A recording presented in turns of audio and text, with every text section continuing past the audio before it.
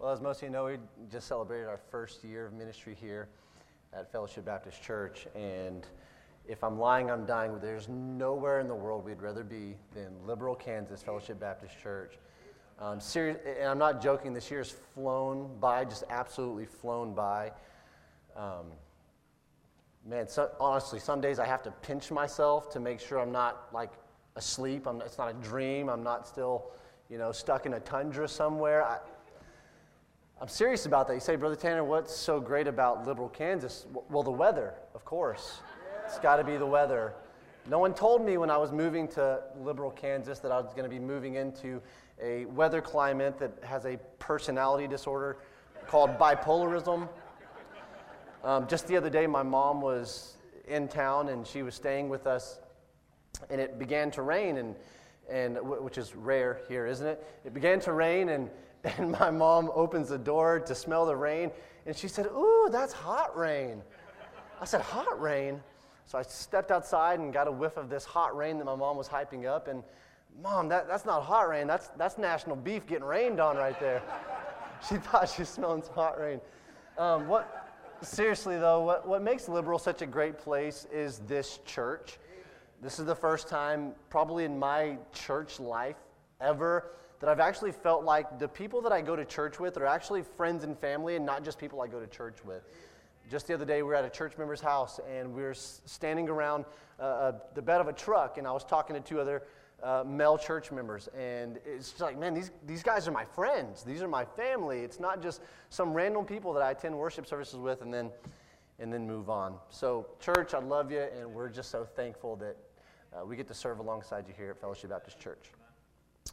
Well, the first sermon that I preached in the book of James, it was made clear that we're going to go through trials in this life, all kinds of different trials.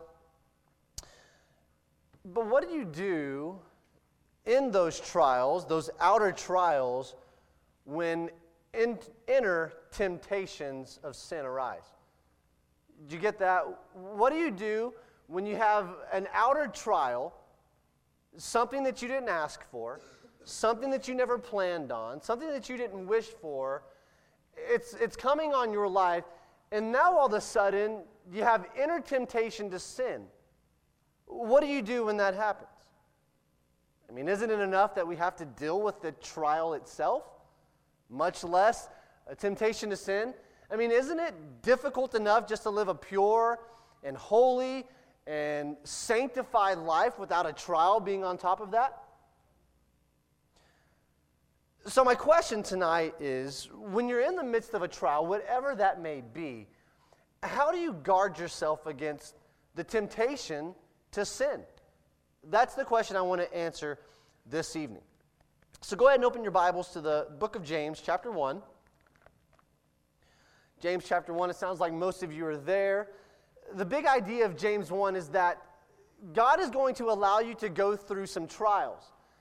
And it's not just to punish you, it's not to make you feel bad about yourself or make you feel miserable, but there's actually a purpose to the trials that God's going to allow in your life, and the purpose is a mature, more complete, a more joy-filled, blessed Christian life. He says that in chapter 1, verses 2 through 4. He says, I want you to be joyful in your trials because at the end of your trial, when your patience is tested, when your faith is tried, God is going to make you a better Christian. And then he says in verses 5 through 8, he says this, if you don't understand what to do in the trial or how to navigate in the trial, ask for wisdom, and God will give you wisdom. He says, but don't be double-minded. Don't doubt. Don't think that God isn't doing something here. Don't doubt God's good intentions for your life in this trial. And then in verses 9 through 11, he gives some examples of what those trials might be. Remember, James is writing to what I believe is his former church. He's writing to scattered brethren, scattered Christians who have been pushed out of their homeland and into a Gentile territory. You got to know these people have been uprooted from their livelihoods. They've got new homes. They've got new jobs. There's new startup businesses. The kids have to make new friends. And so these Jewish Christians are being persecuted by Gentiles because they're Jews, and they're being persecuted by Jews because they're Christians. They can't win. So he gives them in 9 through 11 a couple of examples of the trials they might have been going through, which would have been prolonged poverty and loss of wealth. And he says, even if you have to go through poverty for a long, extended period of time, or even if you lose your riches, you can still rejoice, knowing that these earthly circumstances won't be forever. And then he ties it all up in verse 12 by saying, hey, blessed are those who endure trials. They're going to receive a crown of life. At the end of a trial, they're going to have a deeper, more meaningful, more mature, joy-filled Christian life. That leads us to verse number 13. Tonight, we're going to see how we can be tempted in sin in the midst of our trials through verses 13 through 15. And then we're going to see 4 ways to keep yourself from sinning whenever you're in the midst of a trial in verses 16 through 21. Are you ready to dive in? Let's look at verse 13. Verse 13 reads, let no man say when he is tempted, I am tempted of God. For God cannot be tempted with evil, neither tempteth he any man. But every man is tempted when he is drawn away of his own lust and enticed. Then when lust hath conceived, it bringeth forth sin, and sin, when it is finished, bringeth forth death. When you're tempted to sin during a trial, know that the temptation comes from within and not from God. When you're tempted to sin, know that it's not coming from God, it is coming from something within you. James starts off by saying, hey, don't blame God for your current temptation. God himself is never tempted with evil. Why would he tempt someone else with evil? God himself is never enticed with evil. Why would he entice other people with evil? That's just simply not God's nature. It's not his character. The temptation that you're feeling rising up inside of you, whenever you're in the midst of a trial, hey, you got to know that's not coming from God. That's coming from right within inside of you. It says that when a man is tempted, he's drawn away. He's drawn away. It's like when you're in the midst of a trial and the temptation to sin rises up, it gets so strong, it's like a fish hook. Now, I don't know much about fishing. If I catch a fish, I probably won't touch it to take it off. I don't do that. But it's like a fish hook. Being drawn away is what he says in verse 3. It's like a fish hook that's planted in your mouth and just leads you away. And then it says this temptation, it's going to entice you. It's going to look really good to you. It's going to look like, man, hey, I need a break from this trial, and this temptation looks really good. I might as well give in to it. It's enticing. It's like a mouse who sees a little bite of peanut butter on the ground. But what that mouse doesn't know is that peanut butter is actually resting on a trap that's going to snatch him up as soon as he takes a bite of that peanut butter. That's what temptation's being presented as here. It's enticing us. It's luring us in. What does this temptation look like in real life? How does it show up in our everyday world? Well, I'm going to bring up 3 scenarios, 3 different scenarios. There's obviously hundreds we could go through, right, in sin during trials in your life. There's obviously hundreds. I'm going to bring up 3 scenarios on how this could possibly come up in somebody's life. Maybe it's that your career is plateaued. You aren't happy with where your career is heading. You want more recognition. You want more money. You want to be a bigger decision maker. You want to have more power within your current industry, and you have no idea why your career has plateaued. You see everybody else excelling. You see everybody else doing well. You show up early. You stay late. You work hard. So why in the world is my career plateauing right here? And so this temptation starts to well up. You're in a trial because you don't understand why you're so unhappy at your job and no one's recognizing your job. So this temptation wells up to get impatient. This temptation wells up to have a lack of trust in God that he knows what he's doing in your life and with your career. That's one scenario. Another scenario would be a stay-at-home mom. A stay-at-home mom, she feels overloaded and underappreciated. She doesn't feel as though she gets the credit that she deserves. No one thanks her for all the work that she does around the house. I mean, with several kids and teenagers and dirty diapers and then laundry and dishes, I mean, it piles up. And so a stay-at-home mom might begin to feel a little bit underappreciated. And she might have a bit of a selfish desire rise up in her because she's not getting the recognition that she thinks she deserves. And I'm all for recognition of stay-at-home moms. I'm married to one. And I love her, and she works hard, and she does a great job, and I probably don't think her enough. So I can see how a stay-at-home mom would have the temptation to well up and say, you know what? They don't really care about me here. I am so underappreciated for all that I do. A single person could think, you know what? I am sick and tired of being single. I know God wants me to marry, but I just haven't met the right one yet.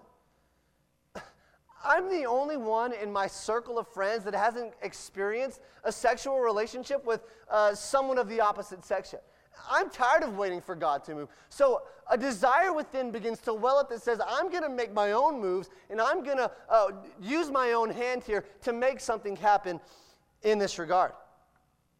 But the problem with all of those three scenarios is this: evil desires, if not caught and dealt with, they don't just stop with evil desires, do they? An untamed lust becomes sin. And then sin that isn't dealt with grows and takes over your life. What does that look like? Let's go back to our scenarios. The person that isn't happy with where their career is at. They've plateaued.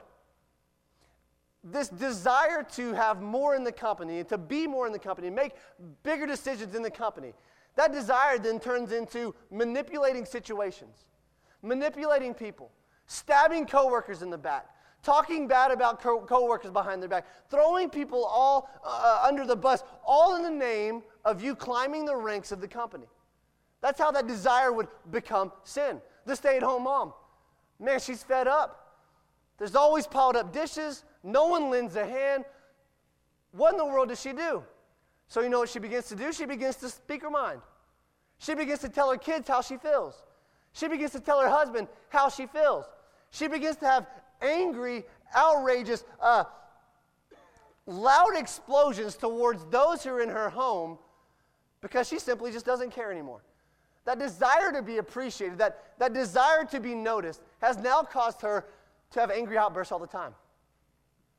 The third scenario is a single person on dates. They begin to ignore everything about the inner person, and they only focus on how they can gratify themselves sexually. So this once desire that was not sin yet has now progressed along to becoming sin in their lives, and it's taking hold on their life. Sadly, it doesn't stop there. Once sin begins dominating your life, it brings forth death. It brings forth death. Not physical death. There's lots of Christians that are walking around with life-dominating sins, and they're not dead. So it's not a physical death, it's a spiritual death. It's a kind of shriveling up. It's a deadening of the inside. It's an inner disgust and an inner hate for your own self, even almost a depression, because you're so sick of the person that you've become. Starts with the desire. And then it goes to a sin. And then the sin begins to dominate your life, and then you find yourself disgusted at the person that you've become. How in the world do we keep that process from happening? We're in the midst of a trial. Life's already rough. Now I've got these temptations rising up inside of me. How in the world do we stop this process from happening? I want to give you 4 ways to fight temptation that comes at you during a trial. Number 1, be convinced God has something good for you in mind during the trial. Look at verse 16. Do not err, my beloved brethren. Hey, don't be deceived, my beloved brethren. Don't be deceived in your thinking. God wants to do something for you in this trial.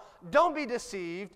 Verse 17, every good gift and every perfect gift is from above, and cometh down from the Father of lights, with whom is no variableness, neither shadow of turning. Of his own will begat he us with the word of truth, that we should be the kind of first fruits of his creatures. You must be absolutely convinced. If you want to conquer sin during a trial, you must be absolutely convinced of what James said at the very beginning. God is going to do something for you, through you, to you during this trial. You've got to be convinced of that. Did you notice what he said about good and perfect gifts? How would you pick a good and perfect gift? How would you choose a good and perfect gift? Well, you probably wouldn't choose something that's cheap or worthless or meaningless to the person. You would choose something good. You would do the best you could for the person that you're giving the gift to if they mean a lot to you, right? But then it says perfect. What does that mean?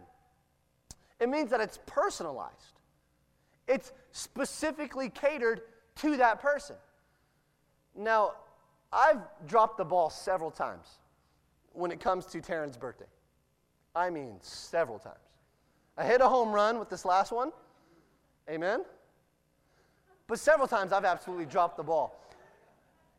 She's never dropped the ball. I'm pretty sure my first birthday when we were married, she got me a pair of like $200 Kobe Bryant basketball shoes. It was awesome. But I dropped the ball. The summer before we got married, I got her, for her birthday, like a $30 pair of Reebok tennis shoes that no girl in her right mind would wear while working out. And then I got her some half-price lotions from Bath & Body Works. Not a good gift, not a perfect gift at all. Had I been thinking clearly, and had I had read James 1:17 on God's rule for gift giving, I would have gotten her something good and something that actually fit her, like a Target card with lots of money on it, or flowers, or Starbucks, or coffee, or something like that, because it would have been a good gift. It would have been fit for who she is. In the midst of a trial, God has something good and perfect planned for you. It's perfect to your situation, and it's good for where you are at. So, let's go back to our scenarios. If your career is plateaued and you aren't happy with your job anymore, maybe you've climbed the peak of where you're going to go in that corporation. It could be that God is going to give you an opening at another company and a better job.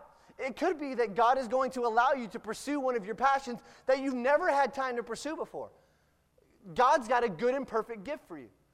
Hey, it could be for that stay-at-home mom, that God's going to help her to develop a system, a more efficient system of running her household so that she doesn't feel so overwhelmed all the time.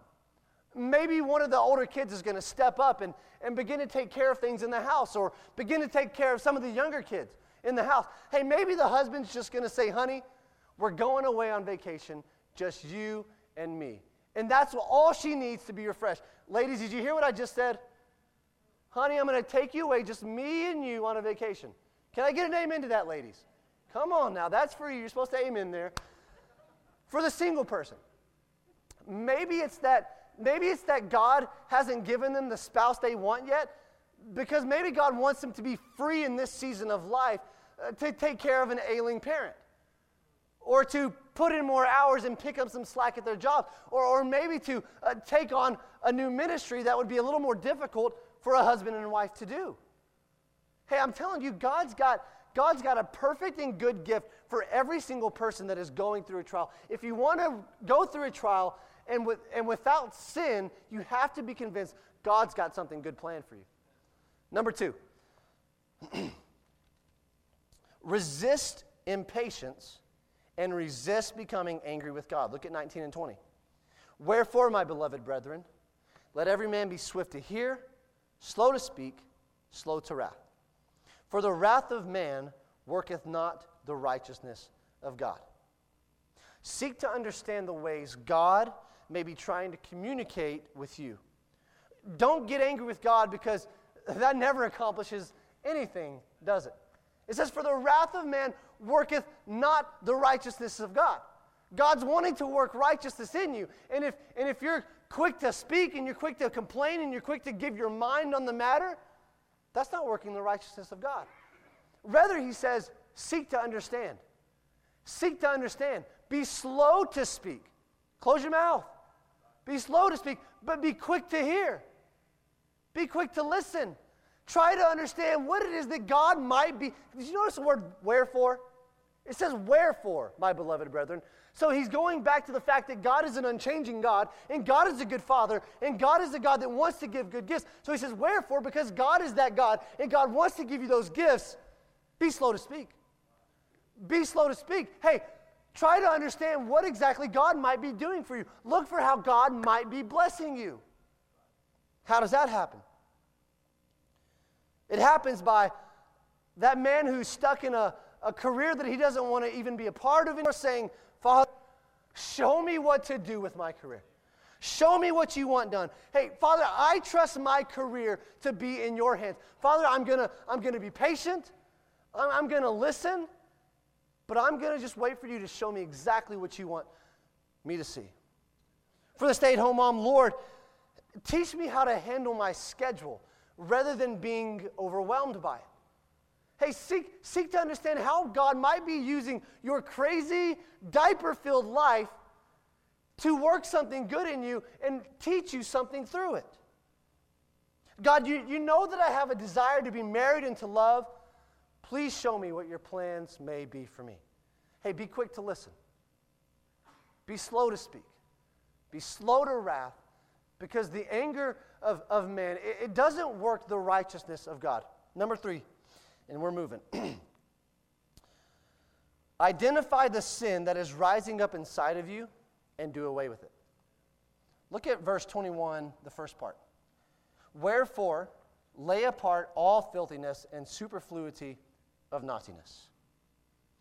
After James told them to be quick to understand, be slow to speak, be slow to complain, be slow to be angry, he then tells them to cast down whatever sin might be rising up. To lay apart there, it literally means to lay it down. To snatch it and pin it down. That's what that means. The word filthiness, it literally means moral dirtiness. And here's my favorite phrase in James, superfluity of naughtiness. I'm telling you, when James comes around, you've got to break out your 1828 Webster's Dictionary, amen, and understand what these words he's saying. But the phrase simply means an abundance of badness, an abundance of wickedness. So when you get to that point in your trial and you feel your sinful desires begin to well up and pop up in your head, James is saying, identify them and literally pen them down and cast them away. How many times do we sin simply because we just let it happen? We just passively let it happen. We don't think twice about it. James is saying, no, think twice about it.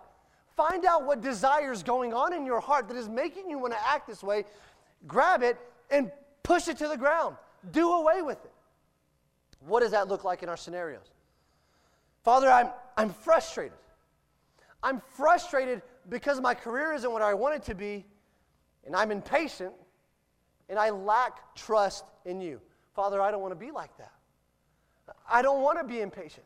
I don't want to lack trust in you. God, help me to get over this. For the stay-at-home mom, Lord, the real reason I'm so angry is because I'm selfish.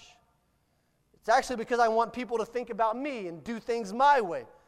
And every time they don't, I blow up. My sin comes from an inner selfish desire within me, and Father, I don't want to be that way. Find the desire, snatch it, and throw it down.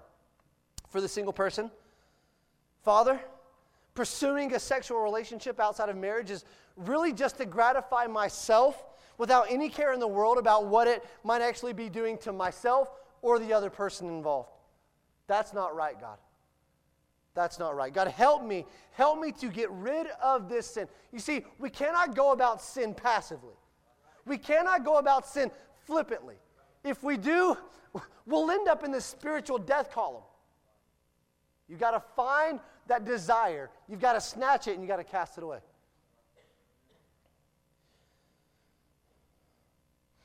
Lastly this evening, number 4, receive God's word. Look at the end of verse 21. It says, and receive with meekness the engrafted word, which is able to save your soul. Come back to God's word. Come back to God's word that's been faithful and reliable in doing something in your heart whenever you come to it. As you stay connected to God's Word, it can carry you safely through any trial. Any trial. If you humbly and obediently accept the wisdom from God's Word, it will guide you through whatever trial and whatever temptation might come your way. When it says the Word has the ability to save your souls, it's not talking about eternal salvation. It's talking about having the ability to presently save you from sin and your temptation.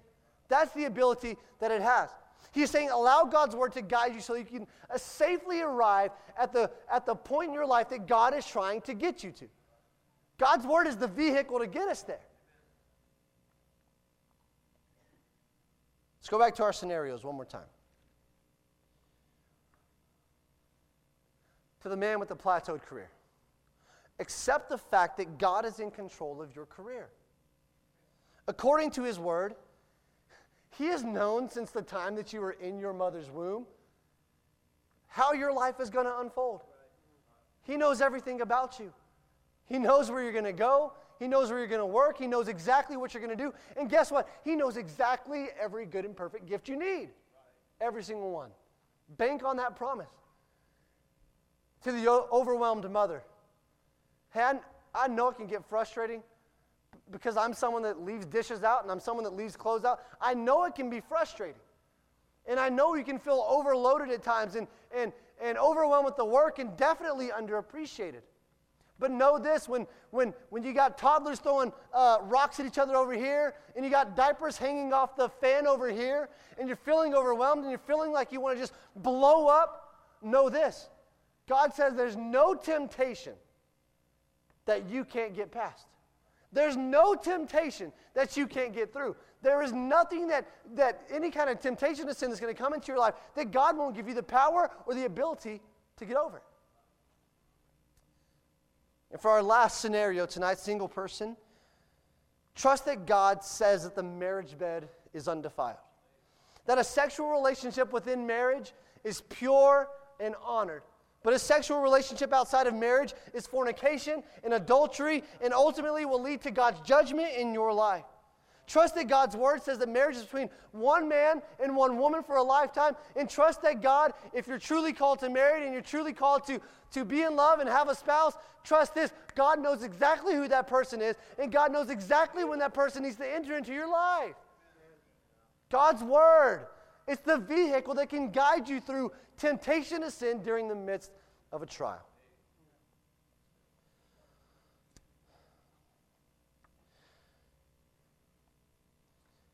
We're going to conclude tonight by going back over the 4 points. When you're going through a trial, number one, be convinced God has something good for you in mind during the trial. Be quick to look for what that may be. Number two, resist impatience. And resist becoming angry with God. Number three, identify your sin. Snatch it out of the air. Snatch it out of your heart, out of your mind, and do away with it. And number four, humbly receive God's Word. That's it. Those are the 4 ways you can get through a trial and temptations that arise during a trial. Those 4 steps right there, right from the book of James. It's amazing, isn't it? I'm going to have whoever's doing music come, and I'll give you an opportunity to respond tonight. You know, it's been said a lot in the last few weeks. You're either in a trial or you're about to go into a trial. Isn't that right? You're either in one, coming out of one, or about to head right back into one. So I simply want to use the invitation tonight for this. For those who are in a trial, to come and commit to doing these 4 things in your trial to keep your life holy and pure during a trial. And for those of you who are not in a trial, as Pastor Prater preached last Sunday, prepare for the trial now while it's sunny, rather than waiting for the dark clouds to loom over and then you make your decision to follow God. It's much easier to prepare now than it will be when it actually hits.